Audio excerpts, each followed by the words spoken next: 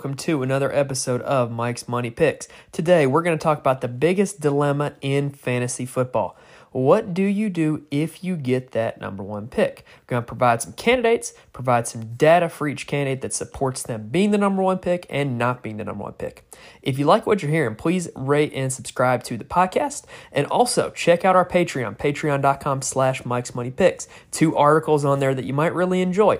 1, 5 tips for dominating your fantasy draft. And 2, the 5 biggest risks in fantasy football this upcoming season. Both available for premium members on the Patreon. Now, without further ado, let's talk that first draft pick. In my personal opinion, I find it really enjoyable to have the number one overall pick in a fantasy draft. Fantasy drafts are usually a reactive business. Everybody is reacting to what everybody else is doing. If you have that number one overall pick, you are setting the precedent. You are setting the stage. Everybody's got to react to you. There's nothing for you to react to. It's also the only situation where you might get more than a minute and a half to evaluate who you're going to pick. Generally, an hour before the draft starts is when you know the draft order. If you do an offline draft or something of that nature, you might know it months in advance, but you get plenty of time to evaluate and make that decision. So I'm going to give you some names today that might be a part of that decision. I've got 5 candidates. We're going to talk about all 5 of them, and I'm going to let you decide which one you would go with. Those 5 names are Jonathan Taylor, Christian McCaffrey, Cooper Kupp, Derrick Henry, and Austin Ekeler. Let's start with the fantastic running back out of Indianapolis, Jonathan Taylor. If you are listening to this podcast, you're probably already well aware that Jonathan Taylor was RB1 last season, finished with 373 points, which was 30 points clear of RB2. He averaged 22 points per game in 17 games played. In my opinion, one of the most eye-popping stats was that he averaged 5.5 yards per carry. Now, let's deep dive those 373 points. 23.5% of his points came from receiving, so he is not overly dependent on catching the football in order to score points. Another thing that stands out is just how many touchdowns Jonathan Taylor scored. Jonathan Taylor had a 5.4% touchdown rate. That means that 5.4% of his carries went for touchdown. That is an incredible rate. 4% is considered very good. Another running back that's in the top 10, Joe Mixon, has never had a season above 4%. Jonathan Taylor's last season was 5.4. In other words, he scored a little bit more touchdowns than he probably should have. Taylor also, big reason why, had 40 more red zone attempts than any other running back. That is flat insane. Taylor had 86, second place was 46, so he almost doubled up every other running back in terms of red zone carries. So, in other words, the opportunities are there for Taylor to put up points in bunches. Speaking of opportunities, Taylor was second in the NFL last season in total touches. Only Najee Harris had more. Najee Harris had 25 less carries than Taylor, but he had 34 more receptions. So Najee does get the slight nod for touches. So bottom line with Jonathan Taylor, RB1 last season, and I see no reason why he can't be RB1 this season. I do expect a little bit of touchdown regression. That 5.4% number is a little high. So I definitely could see that touchdown total coming down just a little bit. But here's the kicker. He was 30 points ahead of second place. 30 fantasy points is 5 touchdowns. So if he scores 5 touchdowns less last season, he's still going to finish as RB1 or RB2. If you look at the changes around Jonathan Taylor, he gets Matt Ryan this year instead of Carson Wentz. I can't see that possibly being a negative. I could see the offense being a little more pass happy with Matt Ryan, but I definitely see them as a more secure ball control possession type of offense. They're definitely going to turn the ball over less than when they had Carson Wentz. I think that's a guaranteed fact. So I can't see the addition of Ryan hurting Taylor a whole lot. I think he is a lock to finish as a top 5 running back, and I think I could definitely see him finishing as RB1, and I definitely see him as a viable number 1 overall pick. I cannot envision a scenario where he's your number 1 overall pick and he absolutely destroys your season unless he has some kind of freak injury.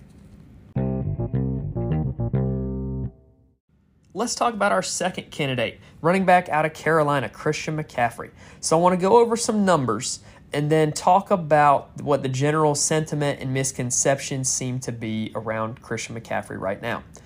So, Christian McCaffrey was RB1 in 2019. That's 2 seasons ago. In the time since, he's only played 10 games. He's had a little bit of injury trouble. In 2020, he played 3 games. 2021, he played 7 games. And in those 10 games, he averaged 21.8 points per game. If you were to extrapolate that over a full season, that would be good enough for RB2, right behind Jonathan Taylor. Christian McCaffrey was also the consensus number 1 overall pick in fantasy drafts in 2020 and 2021. So my question is, what changed? Like, for real, what changed from 2020 and 2021 around Christian McCaffrey? Because if you expect 2019 Christian McCaffrey, that's RB1. That's exactly what you would want with your number 1 overall pick. The only issue that he is dealing with right now is people's sentiments that he is prone to injury. Let's deep dive that just a little bit. Christian McCaffrey never missed a game in college or the NFL before 2020. He never so much as missed a practice at Stanford. He was incredibly durable. What's really important to note is in 2020, the Carolina Panthers gave him a massive long-term contract. It's worth noting that the Carolina Panthers were a bad football team in 2020 and 2021. It is of my opinion that they were looking to protect their asset in Christian McCaffrey the past 2 seasons. If you were to go buy a house and you get a 30-year mortgage on it, you're going to take care of that house. That's what the Panthers are doing with Christian McCaffrey. They were not going to expose him to unnecessary hits and unnecessary injuries when they knew they weren't going to be any good. So if that means that he could have actually played more games last year, would that influence people's opinion on him? I don't know. I really can't answer that question for sure. That's for everybody out there to decide. But what I do know is if you were to draft McCaffrey expecting the same running back he was in 2019, that's absolutely worth a number 1 overall pick. We talked earlier about Jonathan Taylor's total last season of 373. Well, in 2018, Christian McCaffrey scored 385 points in PPR and 471 points in 2019. That's utterly insane. If you want to talk about his workload, last season in the games he played, he averaged 6 targets per game. Well, guess what? 6 targets, PPR league, that can easily translate to 5 or 6 points right there. Now, I know I've been doing a lot of comparisons between 2019 McCaffrey and 2022 McCaffrey, right? So let's talk about the Carolina Panthers.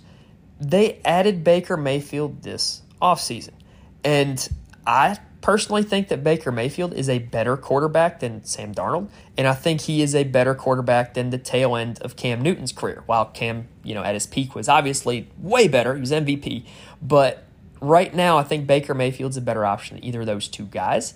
Baker Mayfield is not somebody who throws the ball downfield a whole lot, and so I totally could see Christian McCaffrey being that outlet for Baker, getting a lot of targets, getting a lot of catches, getting a lot of yards after the catch. In my personal opinion, the only thing that would prevent anybody from drafting Christian McCaffrey number 1 overall is his health concerns, which, like I said, I am not concerned about. I think the Carolina Panthers have tried to protect him. I don't think they're lingering type injuries, and I think if he's good to go this season, he is going to finish as RB1 like he did in 2019. Let's switch it up a bit for candidate 3. Let's talk about a wide receiver. The only wide receiver that I would consider drafting with the number 1 overall pick, and that is the Los Angeles Rams' Cooper Kupp. Last season, Cooper Kupp had the greatest fantasy season by a wide receiver ever. He set the league record in fantasy points by a wide receiver, and he set the league record for single-season receiving yards. So here's the bottom line. If Cooper Kupp is able to do what he did last season, then he should be the number 1 overall pick. But the question is, can he repeat what he did last season? Let's talk about some stats that work against Cooper Kupp in that regard. He had more red zone targets, yards, and touchdowns than any other wide receiver. That means that he was given ample opportunities to score those crucial touchdowns, which are worth 6 points in fantasy. He also had 32% of his team's targets. For reference, only one other receiver in the league was over 30, and that was Davante Adams. Now, if you don't think that Cooper Kupp is going to repeat. That might not be the worst thing in the world still. He might not need to repeat 100% of what he did last season to be productive. Here's what I mean by that. Last season, Cooper Kupp was so far ahead of everybody else that wide receiver 2, which was Davante Adams, only had 78% of his total points. So what that means is if you chopped off 22% of Cooper Kupp's season last year, he still would have finished as wide receiver 1. That's utterly insane. He was so far ahead of everybody else. Now, let me work in a few more stats here that show you that Kupp might be able to actually score more points next season. Cooper Kupp only had 33% of his team's air yards last season. That ranked 17th in the National Football League. What that means is Cooper Kupp wasn't getting bombs. He was getting these short intermediate throws, which do not require a whole lot of accuracy or touch by the quarterback. They're more sustainable than deep throws. For reference, I've mentioned Kupp was at 33%. Justin Jefferson led the league at 46% of his team's air yards. Another fact that goes with Cooper Kupp, he was number 1 in the NFL in yards after catch last season. Now, we typically don't think of Cooper Kupp as a yard after catch guy. Those are usually reserved for your speedy guys like your Tyreek Hills, your Deebo Samuels, your Jalen Waddles. But what that meant in Kupp's case was he was able to get yards after catch because he was so open when he caught the ball that he was very easily able to turn upfield and get yardage. I have 2 more stats that demonstrate that Kupp might actually be in line for more points this season. I mentioned how Cooper Kupp had the best fantasy season for a wide receiver ever. The number 1 correlated stat for success for a wide receiver is targets. Targets turn into fantasy points. So it would make sense that if he had the best fantasy season ever, that he had the most targets ever. But that's actually not true. He was actually 9th in targets all time. So what this means is he had a better season than 8 guys who had more targets than him. That means that he is making the most out of every single time that Matthew Stafford looks his way. Last stat is this. Sony Michel was 3rd in the league in red zone carries last season. I mentioned Kupp's red zone proliferation as well. So this means that the Los Angeles Rams were in the red zone a lot last season. They're an elite level offense. They return Matthew Stafford. They get Cam Akers back off of injury. They also add Allen Robinson for free agency. This offense is incredibly talented. They're going to score points in bunches, and I do think that Cooper Kupp is going to be able to return a lot of the production that he had last season. Again, if he only has 80% of what he did last season, that's still good enough for wide receiver 1, and that's still worth taking as your number 1 overall selection. Now, these last 2 candidates are going to be guys that I would look at depending on your league scoring. This first one is a PPR monster. Los Angeles Chargers running back Austin Ekeler. I would strongly consider him for a number 1 overall pick if I was in a PPR league. Here is why. He led all running backs last season in targets, receiving yards, and receiving touchdowns. He was only 0.4 points per game behind Jonathan Taylor in PPR scoring. The big difference is he didn't play all 17 games, whereas Taylor did. Ekeler averaged 5.8 targets per game last season. We mentioned how McCaffrey had 6. Both of those very prolific receiving running backs. 53% of Austin Ekeler's fantasy points came from receiving last season.